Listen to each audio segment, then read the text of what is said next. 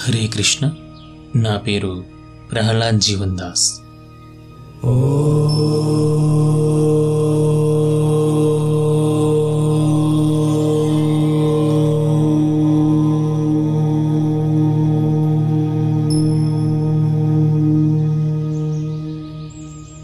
తెలుగులో రామాయణం చెప్పుకునే ఈ పాడ్కాస్ట్లో 3వ ఎపిసోడ్కి అందరికీ స్వాగతం. మనం రామాయణంలోని కొన్ని విశేషాలను, అంటే పరిచయంకు సంబంధించినటువంటి కొన్ని మాటలు చెప్పుకున్నాము. అదేవిధంగా రామాయణం అంటే కేవలం కథ కాదు, అది మనకు సంబంధించినటువంటి చరిత్ర అని చెప్పుకున్నాం. అంతేకాకుండా భగవంతుడైనటువంటి వాడు ప్రతి అణువులోనూ ఉంటాడు, పరమాత్మగా ఉంటాడు. ఆయన భూత భవిష్యత్ వర్తమానాలను తెలిసినవాడు.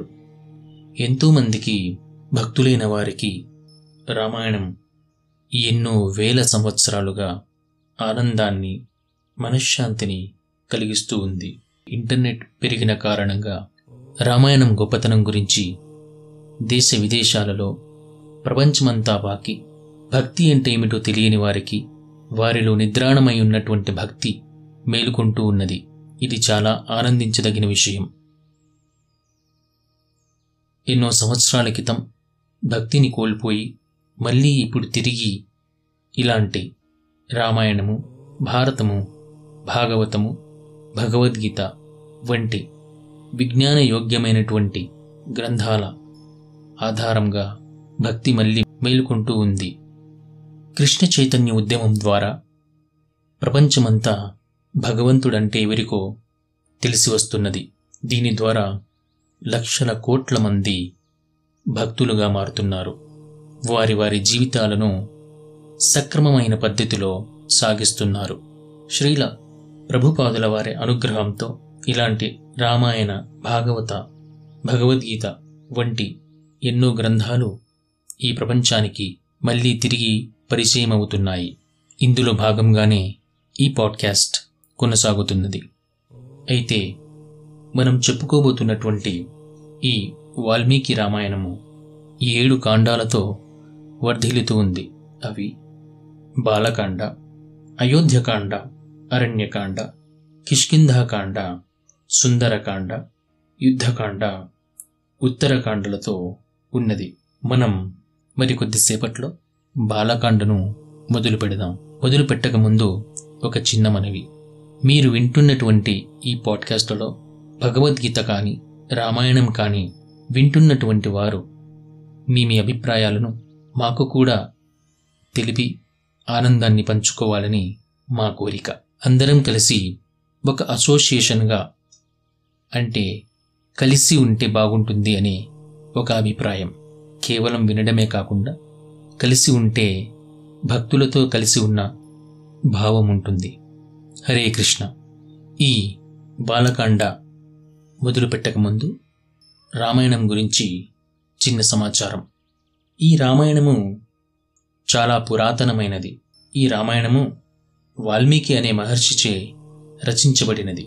అయితే వాల్మీకి వారు రామాయణం రాయడానికి ముందు, అంటే వాల్మీకి వారికి రామాయణం రాయాలి అని చెప్పేసి బోధించినటువంటి నారదుని ఆ వృత్తాంతం ఒకసారి విందాం. పూర్వము వాల్మీకి మహర్షి తన శిష్యులతో కలిసి ఉండేవారు. అతను భగవంతుడైనటువంటి వారి లీలలను పాడుకుంటూ, స్తుతిస్తూ ఎంతో ఆనందంగా ఉండేవారు. ఆ సమయంలో నారద మహర్షి అక్కడికి వచ్చారు. పూర్వం ఎవరైనా గొప్ప ఋషులు కానీ, సన్యాసులు కానీ, వేదాంతులు కానీ, జ్ఞానవంతులు కానీ వస్తే వారికి ఎంతో గౌరవం ఇచ్చేవారు. సరిగ్గా అదేవిధంగా నారదమునిని చూడగానే వాల్మీకి వారి పరివారం అంతా సాష్టాంగ ప్రణామాలు అర్పించి వారికి ఉచిత ఆసనంపై కూర్చుండబెట్టి అర్ఘపాద్యాదులు సమర్పించారు. ఆ పైన ఒకరికొకరు కుశల ప్రశ్నలు వేసుకున్నారు. అప్పుడు మాటల మధ్యలో వాల్మీకి మహర్షి నారద మహర్షికి అడిగినటువంటి ప్రశ్న. అదేమంటే, 6 గుణాలతో ఉన్నటువంటి వ్యక్తి ఎవరైనా ఉన్నారా అని. ఆ 6 గుణాలు ఏమిటంటే అత్యంత ఘనుడు, విద్వాంసుడు, శక్తిమంతుడు, బుద్ధిమంతుడు, సత్యవ్రతుడు, కృతజ్ఞుడైనటువంటి వారు. ఈ 6 గుణాలు కలిగినటువంటి ధర్మాత్ముడు ఎవడు అని అడిగారు. ఈ ప్రశ్నలు వాల్మీకి మహర్షి నారద మహర్షికి అడిగినటువంటి ప్రశ్న. అయితే కుశల ప్రశ్నలు వేసుకునే సమయంలో వాల్మీకి మహర్షి నారదుడితో ఈ ప్రశ్నను వేశారు.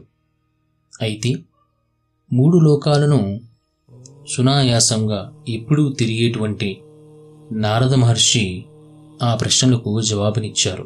ఏమని అంటే, ఓ వాల్మీకి మహర్షి, ఇక్ష్వాకు వంశానికి చెందినటువంటి దశరథ మహారాజుకి కుమారుడిగా జన్మించినటువంటి శ్రీరామచంద్రుడు కలడు. అతను సకల దివ్య లక్షణాలను కలిగి ఉన్నారు. సకల ఐశ్వర్యాలతో ఉన్నాడు. తన యొక్క ఇంద్రియాలపై అతనికి అమితమైనటువంటి నిగ్రహం కలదు. అంతేకాక అమితమైనటువంటి శక్తి కలవాడు. ఆ శ్రీరామచంద్రుడు ఆజానుబాహుడు. అదేవిధంగా శ్రీరాముని గురించి ఎన్నో విషయాలు మాట్లాడుతూ అతని యొక్క శరీర సౌష్ఠవం గురించి కూడా వివరించడం జరిగింది. అంటే అతని కంఠం ఎలా ఉంటుంది, వక్షస్థలం ఎలా ఉంటుంది, శిరస్సు ఎలా ఉంటుంది, ముఖం ఎలా ఉంటుంది, ముఖములో ఉన్నటువంటి వివిధ అవయవాలు ఎలా ఉంటాయి, కంఠపుష్టి ఎలా ఉంటుంది, ఈ విధంగా నేత్రాలు ఎలా ఉంటాయి, ఆ విగ్రహం ఎలా ఉంటుంది, ఎంత చక్కగా ఉంటుంది, ఎలాంటి రూపును దిద్దుకుని ఉంటుంది, ఎలాంటి సౌష్ఠవం కలిగి ఉంటుంది, ఇవన్నీ వివరించడం జరిగింది. నిజమే, శ్రీరామచంద్రుడు అంతటి విశుద్ధమైనటువంటి శరీరం కలవాడే. ఎప్పుడు కూడా ధర్మాన్ని పాటించేవాడు. ఆ విధంగా మాట్లాడి నారదముని శ్రీరామచంద్రుడి లీలా విశేషాలను వాల్మీకి మహర్షికి ఎంతో క్లుప్తంగా వివరించి చెప్పారు. శ్రీరామచంద్రుడే ఈనాడు ప్రజలందరినీ అత్యంత నీతివంతముగా, ధర్మముగా, ఆదర్శవంతంగా పరిపాలిస్తున్నారు అంటూ ముగించారు. శ్రీరాముని కాలంలో ఎవరు కూడా రోగాలకు బాధ్యులు కాలేదు. దొంగల భయం కానీ, కరువు కాటకాలు కానీ, ఆకలి బాధలు కానీ, అకాల మృత్యువులు కానీ జరగలేదు. ప్రతి గ్రామంలో, ప్రతి ఇంట్లో ఎన్నో రకాల కూరగాయలు, ఆహార ధాన్యాలు సమృద్ధిగా ఉండేవి.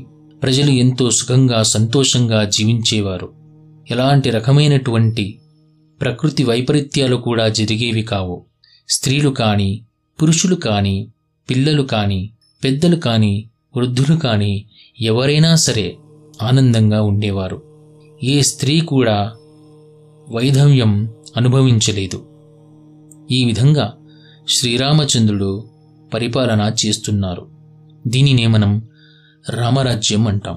ఈ విధంగా నారద మహర్షి వాల్మీకి చేసినటువంటి బోధ వాల్మీకి మనసులో నాటుకుంది. అప్పటి నుంచి ఆ అరణ్యంలో, ఆ నదీ తీరాన వాల్మీకి గారు నారదుని మాటలు గుర్తు తెచ్చుకుంటూ ధ్యానిస్తూ ఉన్నారు. వారి శిష్యులతో అక్కడ ధ్యానిస్తూ ఒక నది పక్కన కూర్చుని ఉన్నారు. వాల్మీకి వారు శ్రీరామచంద్రుని రామాయణం రాయటానికి మొదలుపెట్టారు. ఎలా మొదలుపెట్టారు, ఎలా దానిని సంపూర్ణం చేయాలనుకున్నారు, మనం తరువాత వచ్చే ఎపిసోడ్లో తెలుసుకుందాం. హరే కృష్ణ హరే కృష్ణ కృష్ణ కృష్ణ హరే హరే, హరే రామ రామ రామ హరే హరే.